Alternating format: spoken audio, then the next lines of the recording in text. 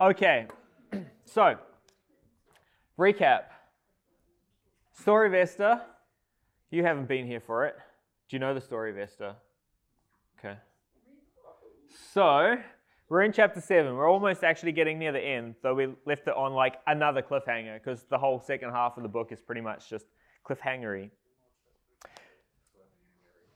We're in the Persian Empire, like 400, 500 years before Jesus. There's a king called Xerxes, or Ahasuerus, depending on the translation you're using. He's king of Persia, this huge, huge empire. And something happens. Well, details. He loses his wife. He banishes his wife, his queen Vashti. And he needs a new one.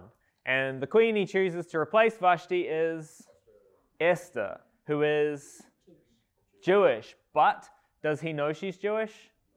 No, nobody knows she's Jewish. Her older cousin, Mordecai, is her caregiver. She's an orphan. She lost her parents when she was young, and so her cousin has been raising her. He's also Jewish, knows that she's Jewish, tells her, don't tell anybody else that you're Jewish. Then, there's a man called Haman.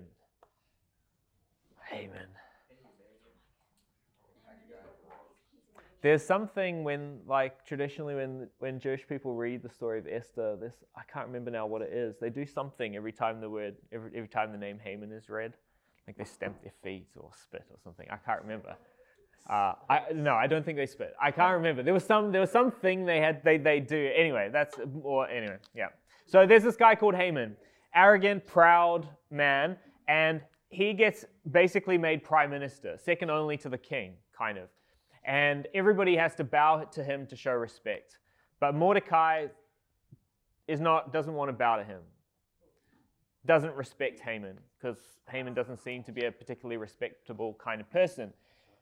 And so Haman gets really angry, and he decides he's going to kill all the Jews in the Persian Empire. There's a long history, because remember, and we might touch on that. Well, I could touch on it now. Haman is descended from a king that fought with the Israelites back hundreds of years earlier, and his family line and the Jews have been enemies ever since. So he hated the Jews before Mordecai refused to bow to him. And now he just has, an excuse to do something about it. And so he goes to King Xerxes and asks permission to write a decree that in a year's time, in 11 months' time, on a particular day, on the 13th day of the month, it is basically open season. You can kill any Jews you find and take their property. And so that's what was signed into law. Then, Mordecai finds out, and he tells his cousin Esther, who's queen in Persia, you need to go and see the king and beg for our lives. And Esther says, I can't do that. If I go to the king without being invited, I could lose my life. And he says, you've got nothing to lose. Like, we're all going to die unless you do this. You need to go and speak to the king. And so eventually she says, okay, I'll go speak to the king. But when she goes to speak to the king, what does she say? I'll tell you at dinner. Yeah, come have dinner with me. I'll tell you then, and bring Haman with you. And so Haman and the king come have dinner with Esther. And at the end, the king's like, what are we doing here? And she says, come again tomorrow. Come have dinner again with me tomorrow, then I'll tell you what this is all about. And so she says, okay, fine. Haman, on his way back home after having dinner with the king and with the queen, is all in a good mood, happy, and then he sees Mordecai. And it infuriates him. And he goes home, gathers up all of his friends, tells them how great he is, how great his life is, but he says, none of that satisfies me as long as I have to look at that Mordecai. And so his friends and his family tell him, yeah, impale him. Tomorrow morning, go to the king, ask the king for permission to execute Mordecai. And then you can go to this banquet with the queen and enjoy it, because Mordecai is dead. And so he's like, that's a good idea. Then, that night, the king can't sleep. So he asks somebody to come and read a really boring book to him so that he can go to sleep. And the boring book is just the history, stuff that's happened in his kingdom. And so they open the book, and they happen to open to a story about Mordecai saving the king's life, which happened earlier on, chapter 2, I think. And so then the king says, well, how did I reward Mordecai for saving my life? And he's told, you didn't reward Mordecai. You didn't do anything for him. So he's like, okay, well, I need to do something for him. Just at that moment, Haman arrives early in the morning. Why is Haman there? He wants to execute Mordecai. The king says to Haman, what should I do for somebody? Before Haman has an opportunity to say anything, the king says, what should I do for somebody that I want to honor? And Haman thinks, he must be talking about me. Who would the king want to honor more than me? And so he says, I think you should dress him in, you should have an important official dress him in your own clothes, put him on your own horse, and ride him through the city saying, this is a man the king wants to honor. And so the king says, good, great idea. Go do that for Mordecai. So yeah, you can imagine the shame. And so then that happens. He goes, walks Mordecai around the streets on the king's horse, and then runs home with his head covered in shame and mourning. And when he gets there, his friends are all at home waiting to see Mordecai executed. And they're like, what happened? And he told them what had happened. And they're like, uh-oh, you're in trouble, right? Because they're very superstitious, the Persians. And they can see there's something, this is not looking good for you. You were supposed to have Mordecai killed, and instead you had to walk him around the streets saying, this is somebody the king wants to honor. You're in trouble. They say, if he is actually Jewish, this isn't going to end well for you. Right at that moment, the king's servants arrive to fetch Haman to come to dinner with Queen Esther. And that was the end of chapter 6. Then we started chapter 7. This is what we looked at. So the king and Haman came to dine with Queen Esther. And on the second day, at the banquet of wine, the king again asked Esther, what is your request, Queen Esther? It will be granted to you. And what is your petition? Ask for up to half the kingdom, and it shall be done. And so again, the king's like, what do you want? Why are we here? And the queen says, if I have met with your approval, O king, and if the king is so inclined, grant me my life as my request and my people as my petition. For we have been sold, both I and my people, to destruction and to slaughter and to annihilation. If we had simply been sold as male and female slaves, I would have remained silent, for such distress would not have been sufficient for troubling the king. And so we talked about a couple of things here. The one thing we talked about is like the idea of intercession, pleading, like getting in between of people and pleading for somebody, pleading on behalf of somebody. And that you can kind of do that from a distance. That person over there is in trouble, please help them. And Esther could have done that. She could have hidden her identity, just said, there's this people in your kingdom, the Jews, and they're being treated very unfairly, please help them. Or there's the real intercession, where you become a part of the problem. You tie yourself to them, basically, and whatever happens to them is what's going to happen to you. Kind of. And that's what she does here. She doesn't say, there's the Jewish people, grant them their lives. She says, grant me my life. Because if you don't save the Jewish people, I'm going to die, right? She makes herself a part of the problem. What was the significance of that?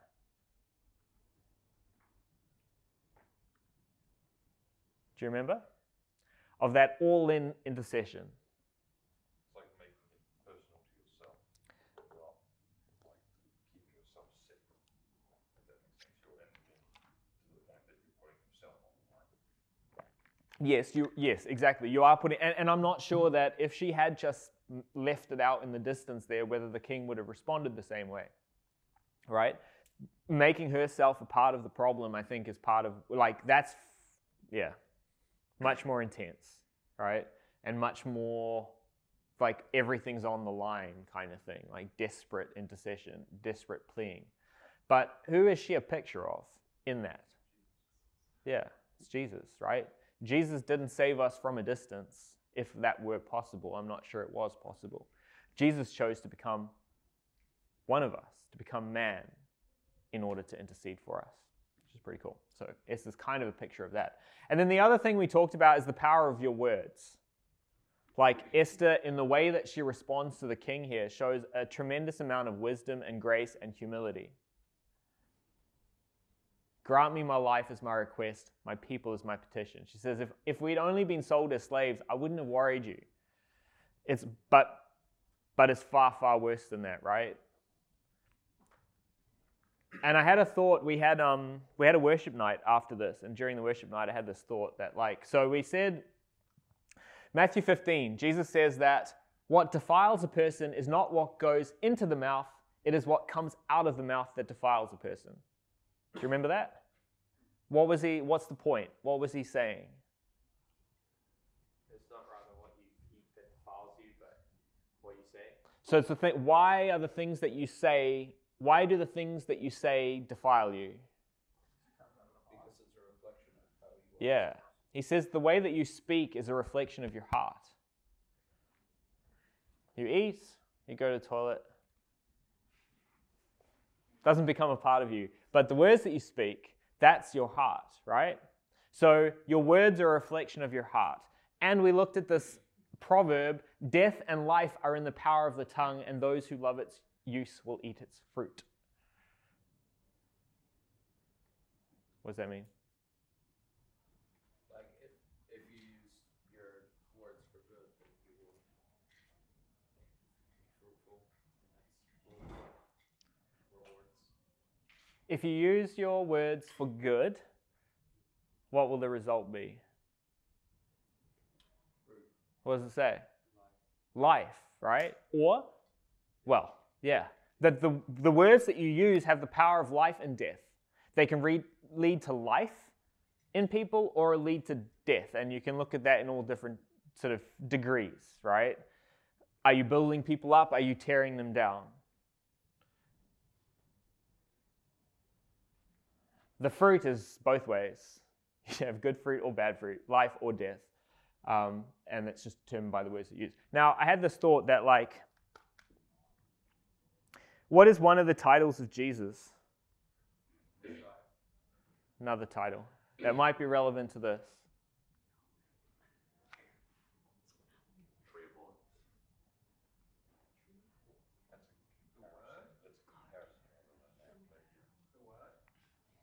John 1:1. In the beginning was the Word, and the Word was with God, and the Word was fully God. That's actually not the verse I wanted to put in there. It's 1:14, where it says, and the Word became flesh and dwelt among us. So who's the Word? Jesus, right? That's God made man. And he's described as the Word of God. In Revelation, we looked at this last year when we were doing the prophetic overview, and we looked at, like, Armageddon. Jesus comes back. This is the passage. Then I saw heaven opened, and here came a white horse. The one riding it was called Faithful and True, and with justice he judges and goes to war. His eyes are like a fiery flame, and there are many diadem crowns on his head. He has a name written that no one knows except himself. He is dressed in clothing dipped in blood, and he is called the Word of God. Now, if your words are a reflection of your heart, what does that make Jesus? Yeah. Jesus, in his very essence, is a reflection of God's heart, which is kind of cool. Well, this isn't. What is this? What is it? It's the Word of God. What is this then? Well, and it's a reflection of God's heart, right? Like, if you want to know God's heart, that's where you find it out, in his Word, because your Word is a reflection of your heart. Yeah? It's kind of cool. And what does Jesus' words bring? Life, yeah. Jesus, I am the way, the truth, and the life. No one comes to the Father except through me. And there's this awesome passage where Jesus preaches to heaps of people and they don't really like what he says and they leave. And then he says to his disciples, after many of his disciples quit following him and did not accompany him any longer, he said to the 12, you don't want to go away too, do you? And Simon Peter said to him, Lord, where would we go? To whom would we go? You have the words of eternal life. So I just thought that was kind of cool, like how these things dovetail, come together. Your words are a reflection of your heart. Jesus is a reflection of God's heart, and your words have the power of life and death. Jesus' words.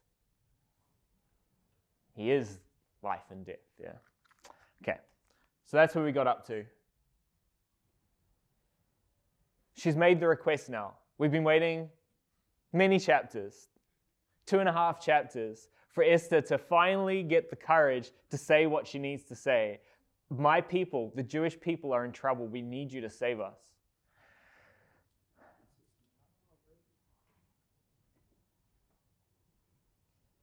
Okay. And I said, I don't know if Haman knows what's happening yet, if he's put 2 and 2 together, because she hasn't technically said she's Jewish. But I can imagine his brain starting to think, like, what is she talking about? So, let's see what she says. Who wants to read verses 5 and 6?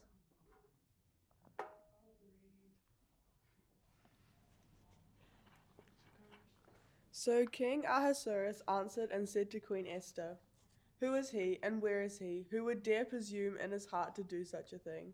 And Esther said, the adversary and enemy is this wicked Haman.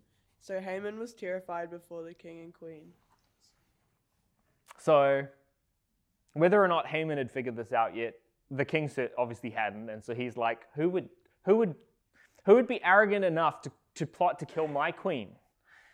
But he approved of the... Yeah, but he didn't know it was his queen. And he didn't really know what Haman had planned. He just said, yeah, do whatever you want with those rebellious people that apparently are in my kingdom. But yeah, so he's like, who is this? Who would be presumptuous enough? Who would be arrogant enough to act that way, to plot to kill my queen? And if Esther was cautious before, she's not anymore. She's like, there he is. You can imagine Haman's face, right? In that moment. Now, she didn't say there he is. She called Haman... Oh, where were we? She called Haman, this evil Haman. The word is Ra. Means evil or wicked. This is the same word that's used in the name of the tree of the knowledge of good and evil. That's the word, Ra. And interestingly, according to Blue Letter Bible, Strong's Concordance, that word is used 666 times in the Bible. I haven't checked that because I didn't have the time, but apparently, okay. So he says, this evil Haman, the oppressor and the enemy. The word translated enemy is exactly right. It's ayav, and it means the enemy. What? Somebody who hates and is hostile towards somebody else. The word translated oppressor we've actually seen before. It's tsarar. It was used back in, I don't know if I have that actually, in Esther 3. Oh yeah, Esther 3. So the king took his signet ring from his finger and gave it to Haman, the son of Hammedatha, the Agagite, the enemy of the Jews. And very often this word tsarar is translated enemy in this passage. But that's not really quite right. Like, what that word really means is to bind up and to compress. And so I think oppressor is a much better translation of that. You can imagine somebody basically like pushing down, squashing somebody, right? That's what Haman was to the Jewish people.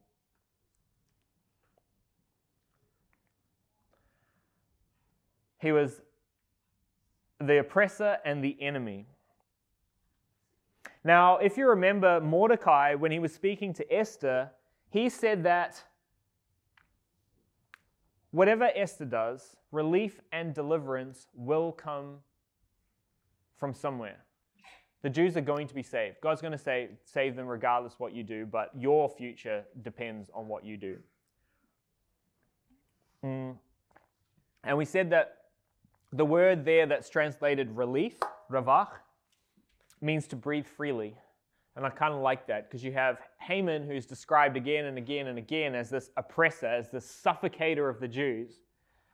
But Mordecai says we'll be able to breathe again, right? Now, Esther has now pointed out it's Haman. He's the problem. She doesn't know how he's going to respond, right? When Xerxes realizes that the problem is his closest advisor. But apparently neither does Haman, and so he is terrified. But I think it's interesting that he's terrified not just of the king. At this point, he's also terrified of the queen. And to understand that, I think you have to remember like what's just happened this morning, right?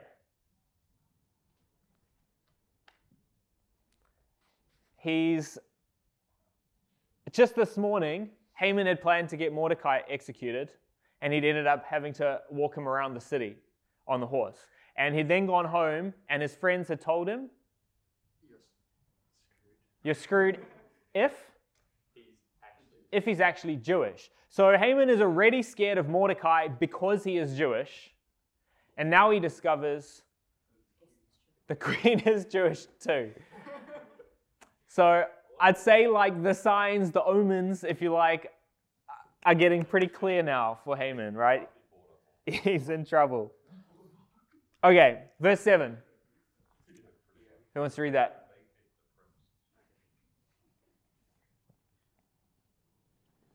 Enraged, the king arose from the banquet of wine and withdrew to the palace garden.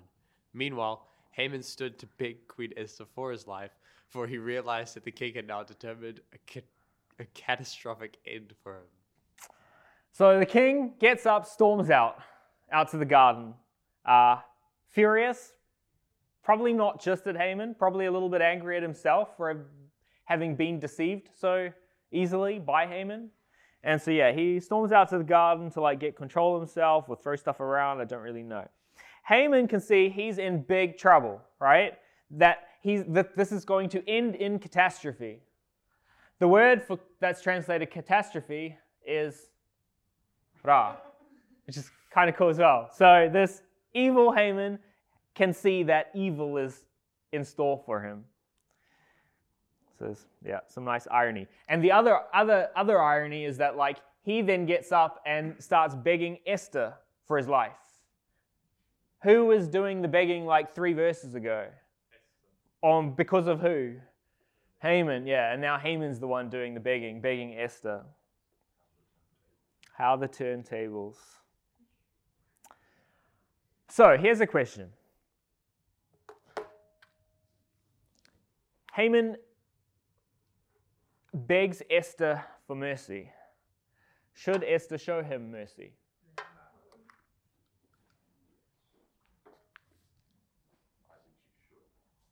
You think she should show him mercy? And you say no. Mercy is the whole. If she doesn't show him mercy, she's as bad as he is. Mercy is the whole reason he's there in the first place, though, right? Because Saul saved the king, therefore. She wants to retain the moral high ground. He wants to maintain that advantage. I have no idea what the answer to that question is. I think she may have been thinking about it, but then the king came in and was like, agreed to the next. You think she was thinking about it? She might have been. I'm not sure. I don't think it's going to be up to her, though. I reckon the king will Yeah. I think in this case, ultimately, it doesn't really matter because it wasn't really up to her. But yeah, it's an interesting question to me. I don't know. I know that for us, we've been told, blessed are the merciful, for they will be shown mercy. If you forgive others their sins, your heavenly Father will also forgive you. But if you do not forgive others, your heavenly Father will not forgive you. Peter comes to Jesus and says, how many times must I forgive my brother who sinned against me? You guys might have that question. 7 times? And Jesus says, not 7 times, 77 times. So there's a final There isn't. Don't start counting to 77. It's supposed to be an exaggeration. It's just like infinite. 7 is complete as well. So anyway, but yeah, he's just like, no, there's no limit to how many times you have to forgive your brother. As many times as they sin against you, you need to forgive them. And in Luke 6, Jesus says, be merciful, just as your Father is merciful. Do not judge, and you will not be judged. Do not condemn, and you will not be condemned. Forgive, and you will be forgiven. Give, and it will be given to you. A good measure, pressed down, shaken together, running over, will be poured into your lap. For the measure you use will be the measure you receive. And so for us, like, Jesus is actually very, very clear that God has forgiven us all the sins that we've committed against him. And so he expects us to forgive how many? 77. Anything, right? Anything and everything. Yeah.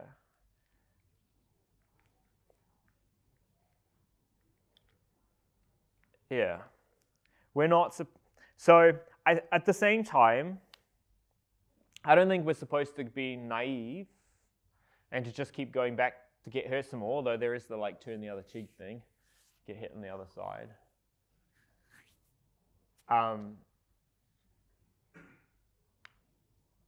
Yeah, I mean, you can learn from things, from experiences, and try not to maybe suffer that way again. But what is very clear is that we are not supposed to hold resentment against people, whatever they do to us. And that kind of looks like wanting bad for them. More than that, we're told to love our enemies. And at the very least, love is wanting good for them and praying for good for them. And it's hard to want good for somebody and to pray for good for somebody that you resent. No, if you resent them, if you're angry with them, if you haven't forgiven them. So it's kind of a good measure of where you're at, you know? And it's also a good antidote. If you're feeling resentful to somebody, start praying for them. Because you might just find that some of that resentment starts to go away. But anyway, that's us. I'm not here to judge Esther. I don't know what the right thing to do in her situation is. And like I said, it doesn't really matter because it's not really up to her. It's up to the king. So, next verses. Does anybody else want to read?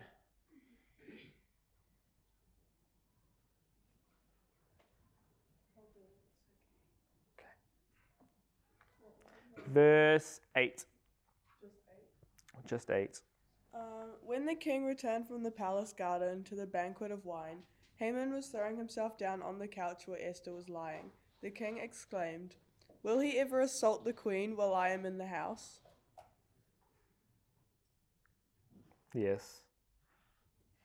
It's kind of funny. The king comes back, finds Haman on the couch with his wife. And so he essentially accuses Haman of trying to take advantage of his wife. Which is funny because given the circumstances, there's absolutely no way that's what's going on. So either the king is completely blind with rage, or he's intentionally misconstruing Haman's actions here. But regardless, it's clearly over for Haman. And so it says, can keep going. As these words left the king's mouth, they covered Haman's face. Harbona, one of the king's eunuchs, said, "Indeed, there is the gallows that Haman made for Mordecai, who spoke out on the king's behalf. It stands near Haman's house and is 75 feet high." Sorry, I can't see. The king said, "Hang him on it." So they hanged Haman on the very gallows that he had prepared for Mordecai. The king's rage then abated. So the guards could obviously read the room, and so the king hadn't even finished speaking yet, and they'd covered up Haman's head, and you're now under the sentence of death, yeah. And this is obviously the second time that Haman's head's been covered in not long. I suspect that the first time is like a foreshadowing of this one. Anyway, so they cover Haman's head, and then Harbona, one of the chief's eunuchs, this is actually one of the 7 eunuchs that the king had sent to get Vashti back in chapter 1. He pipes up and he's like, "Your Honor, there's actually an impaling pole in Haman's backyard that's not being used."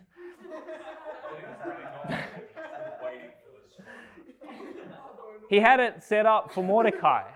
Like that guy who saved your life. Yeah. And so the king's like, "Good, go hang him on it."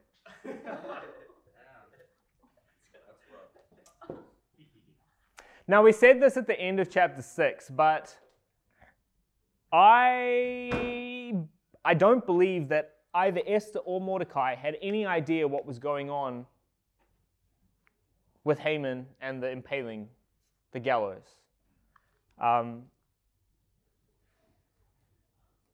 I suspect that this Harbona being, there is the gallows that Haman made for Mordecai, that's probably the first time Esther even she's like, "Wait, what? What gallows? Gallows for Mordecai?" She had no idea about this, right? Which is actually really cool because Esther's there all stressed and worrying about this problem that's 11 months away. Or I think at this stage it might be closer to 8.5 months. And how's God going to save them? Turns out there was actually a way more urgent problem. It was Haman's plans to kill Mordecai that morning, right? That she didn't even know existed. And it turns out that problem's already been taken care of, right? God sorted that problem out. He solved it before she even knew that she needed to worry about it, which is really cool. Because what does that tell her? Say about the other problem that she's worried about.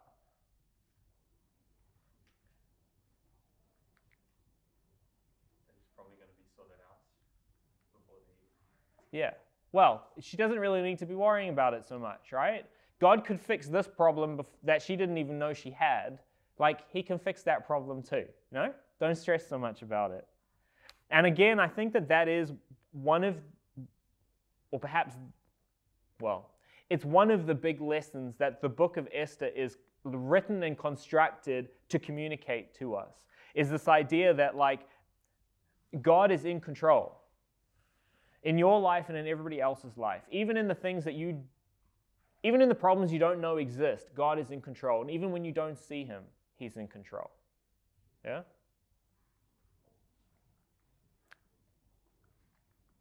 And so what does that mean for us?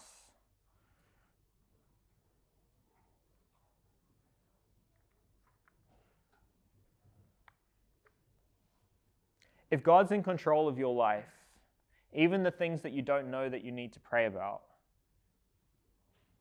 what do you not need to do? Stress and worry. As Paul says to the Philippians, do not be anxious about anything. Easier said than done. Instead, in every situation, through prayer and petition, with thanksgiving, tell your requests to God. And the peace of God that surpasses all understanding will guard your hearts and minds in Christ Jesus. That's it. There are things that you're stressed about. There are things you don't even know that you should be stressed about. God's got it. Pray about it. Submit it to him. And then know it's not your problem anymore. So stop worrying about it. Just trust him.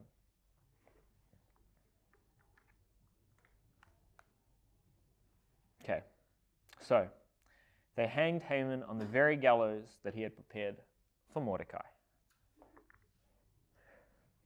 This is another principle that we see throughout the Bible, certainly in Proverbs. And I sort of get the sense that the story of Esther is almost like an illustration of half the book of Proverbs, because we seem to be spending a lot of time there. A righteous person was delivered out of trouble. Then a wicked person took his place. That's pretty much, if you had to describe the story of Esther in a sentence, that would be a good sentence. Mordecai was delivered out of trouble and Haman took his place. A couple of verses earlier it says, the righteousness of the upright will deliver them, but the deceitful will be ensnared by their own mischief. Again, pretty accurate.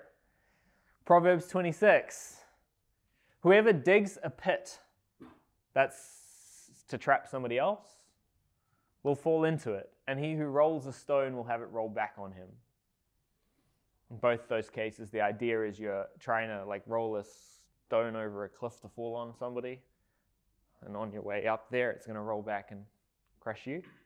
And you're digging a hole for people to fall into, but you're the one who's going to fall into your own hole. Warnings, right?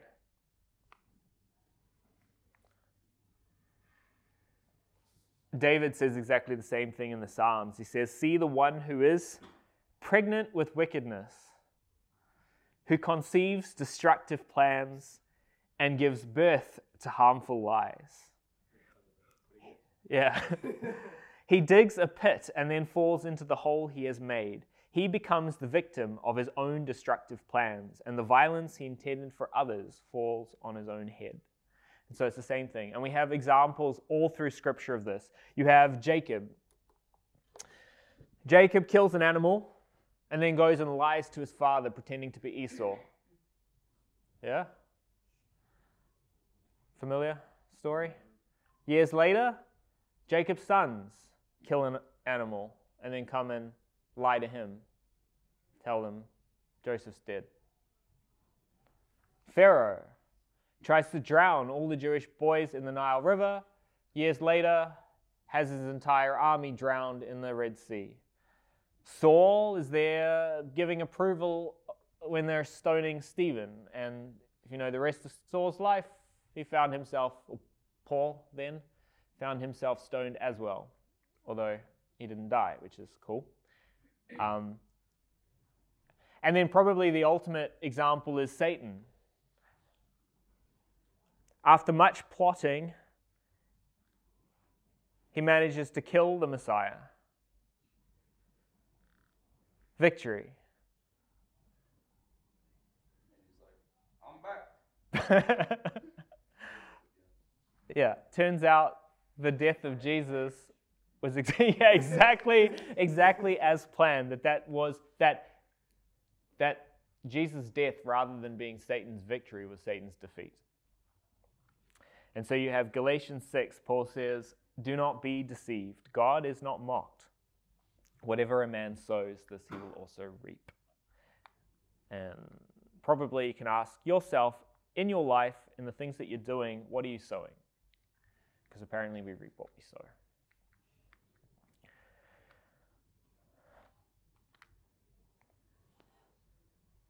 But anyway, Haman, this evil Haman, the oppressor and enemy of the Jews, having sown much hatred and violence, has ultimately met his end. He's been defeated. So, problem solved. No, because the decree is still there. Yeah, not quite. There's still that law that this whole thing was supposed to be about. And that's why we still have a couple of chapters left, why it's not the end of the story. So, we can move on to chapter 8. We'll see how far we get. Where are we? Half past, almost. Okay. Who wants to read verses 1 and 2? On that same day, King Ahasuerus gave the estate of Haman, the adversary of the Jews, to Queen Esther.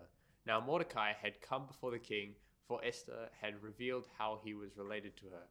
The king then removed his signet ring, the very one he had taken back from Haman, and gave it to Mordecai. And Esther designated Mordecai to be in charge of Haman's estate. Cool. So I had wondered, like, as we were going through the book of Esther, like, who knew that Esther was Jewish? Because, like, you had Mordecai back in chapter 2, day after day, walking back and forth in front of the court to try to find out what's happening with Esther, right? How Esther's going. And, like, was it obvious? Like, was he asking, hey, do you know what's happening with Esther? Or is it like he's just hanging around trying to pick up overhear conversations and stuff? And, like, you know, how obvious was it? Did everybody know that Mordecai, the Jew, was there for Esther? And then later on in that same chapter, when Mordecai finds out about that conspiracy to kill Xerxes, he goes and tells Esther, and Esther goes and tells the king in the name of Mordecai. And so again, did she make it obvious? Like, why Mordecai told her? Because we're related? I wasn't sure, but it turns out no. Because the king apparently had no idea until now that Mordecai and Esther were related to each other. Servants maybe was a different story. I think they sometimes knew more than the king did about what's going on. But the king and I suspect Haman had no idea that Esther and Mordecai were related. And so now he not only learns that his queen is actually Jewish, he also learns that he's related by marriage to Mordecai, the guy who'd saved his life. And then he gives Haman's house, estate, I think just everything that went along with that, to Esther. And I kind of get the sense that he basically said to Esther, you can, like, do whatever you want with this stuff. And so Esther says, okay, and she gives it to Mordecai, or at least puts Mordecai in charge of it. And so again, you have these tables that are turned. Haman set up this whole plan, part of which involved confiscating Mordecai's belongings, but now Haman's belongings get confiscated and given to Mordecai. So you have another proverb. A good man leaves an inheritance to his children's children, and the wealth of the sinner is stored up for the righteous. And so all that Haman had, that he was very proud of, has been taken away from him and from his children and given to Mordecai. And it's not just Haman's property that's given to Mordecai, it's also his position in the kingdom and his authority, the things that he valued the most. So it says that the king took the signet ring, the very one that he had given to Haman, but had obviously taken back before Haman had been taken off to be executed. He gave that ring to Mordecai. And so again, you have this continued reversal of fortunes. Everything a few chapters ago seemed to be going Haman's way and against Mordecai, but now it's all being turned around. Oh yeah, I was going to talk about that a little bit. Yeah, so you have this reversal. You have a few chapters ago, everything's going Haman's way, everything's going against Mordecai, and now it starts to turn. And it started to turn the moment that Haman had to dress Mordecai in the king's clothes, right? That was really the turning point. And now everything's flowing in the other direction. Back then, Mordecai could easily have been like justified in being like, where is the justice? What's the point in being righteous, in trying to do the right thing, in trying to honor God and worship God and pray to God? What's the point if I just suffer and people like Haman get everything? And we looked at that Psalm of Asaph, Psalm 73. He says, take a good look. This is what the wicked are like. Those who always have it so easy and get richer and richer. I concluded, surely in vain I have kept my motives and pure and maintained a pure lifestyle. What's the point? Why am I bothering? Because they get everything good. But as we said when we looked at that, it only appears that way when you're judging in a moment. When you're judging your life, your situation here in this moment of time to somebody else's situation in this moment of time. Yeah? And then it can look like these things aren't fair. But God doesn't really care what things look like in this moment of time to you, right? He's got a much bigger picture than that. And God's promise to us, and what he is concerned about, is that in the end, justice will prevail. We used to always say that when we were playing handball, I think. And it was, somebody would say it was in, and I was sure it was out. And it's like, the truth will prevail. No? If you win the next point, it's like, see, you should have lost the last one. Anyway. God's promise is that in the end, justice will be done. Asaph, a couple of Psalms later, says that. He says, I say to the proud, don't be proud. And to the wicked, don't be so confident of victory. Don't be so certain that you've won. Do not speak with your head held so high, for victory doesn't come from the east or the west or from the wilderness. It's not in your control, right? It's not an earthly thing. God is the judge. He brings one down and he exalts another. If you're elevated, if you're Haman, you've been put in power, don't think that's you, right? God's put you there, and he can just as easily put you down. For the Lord holds in his hand a cup full of foaming wine mixed with spices. Cup of wine is symbolic in the Bible of judgment and wrath. And it gets poured out. And surely all the wicked of the earth will slurp it up and drink it to its very last drop. You're proud, you're wicked, things seem to be going well for you. Don't be so sure. Don't be so confident. In the end, God's judgment is going to come and you're going to drink it. That's what he's saying. As for me, I will continually tell what you, God, have done. I will sing praises to the God of Jacob. God says, I will bring down all the power of the wicked. The godly will be victorious. That's the promise that God makes to us. What is assumed in this sentence, I will bring down all the power of the wicked? In order for God to bring them down, they need to be up, right? So this tells us, like, don't be surprised if you see wicked people in high places. Otherwise, this sentence wouldn't make any sense, right? It's exactly that situation that it's addressing. God will bring them down. The godly will be victorious. And so again, however things look to you now, you will be victorious if you're godly, if you follow God. There will be justice and it will all be worth it in the end. Jesus makes the same point in what are called the Beatitudes. It's a Latin word for the blessings, or blessedness.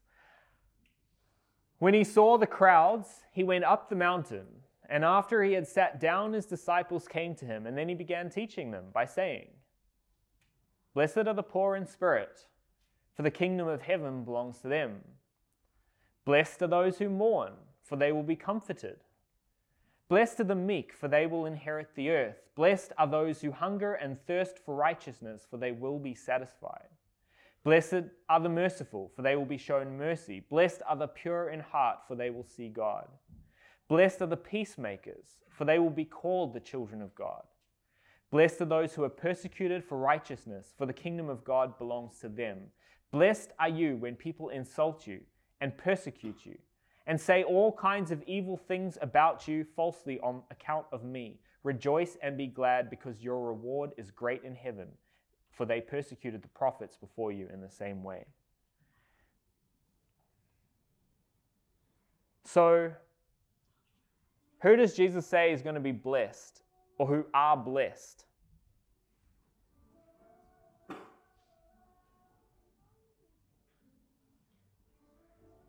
What does it mean to be poor in spirit?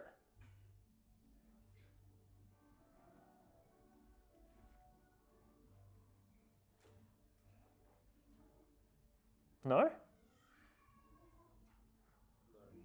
No? What's high spirits? Happy. You're in high spirits, you got lots of good, happy spirit, like high spirits, you're happy. What does it mean? What do you think it means to be poor in spirit? Sad, right? Yeah. Blessed are the sad. Blessed are those who mourn. What does it mean to mourn? Pretty much same thing, right? You've often, pain, suffering, you're in mourning. Blessed are the meek. That's not the big powerful ones who have all the power, right? These are the ones who are lower. Those who are merciful, those who are pure in heart, those who are persecuted, insulted.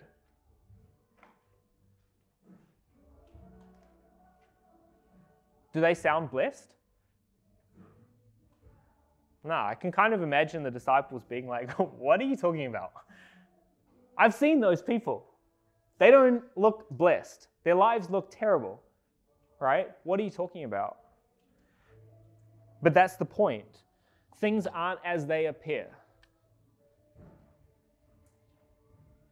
It looks that way now.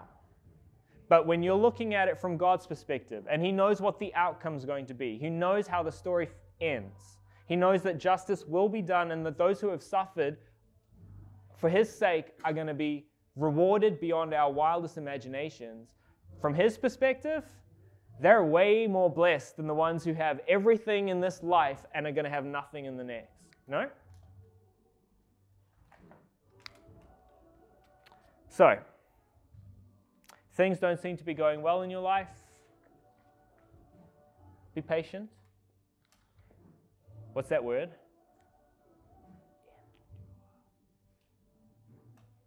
From junior leaders? Endure. Endure. Don't give up. Don't give up even when things are hard. Trust God to keep His promises. And His promise is that it will be worth it in the end. Okay. I think we might stop there. And pick up verse 3 when we get back. What has she just said? Oh, she's just been put in charge. Okay. Let's pray. Would you guys have any questions, comments, things that are interesting?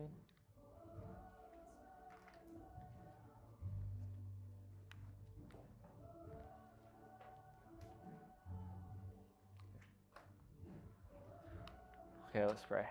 You can talk after this if you want. Lord God, thank you for this morning. Thank you for your word. Thank you for the encouragement of your scriptures, Lord, the word of God that reveals the heart of God. I thank you for the privilege it is to know you and to know your word and to be able to see those glimpses, to get some sense of your heart. And I ask that you would fill us with courage and with hope and with faith, and that you would help us to trust your promises, Lord, that when things maybe aren't looking good and we don't see how this works out or how this works out, Lord, to trust that you are in control of our lives, control of everything that's happening, even the things we're not aware of, Lord, and that in the end you will make all things beautiful in your time. And that even when we're sad and mourning, Lord, that let us know that we are blessed and that you will reward us and you'll make it all worth it in the end. In Jesus' name we pray. Amen.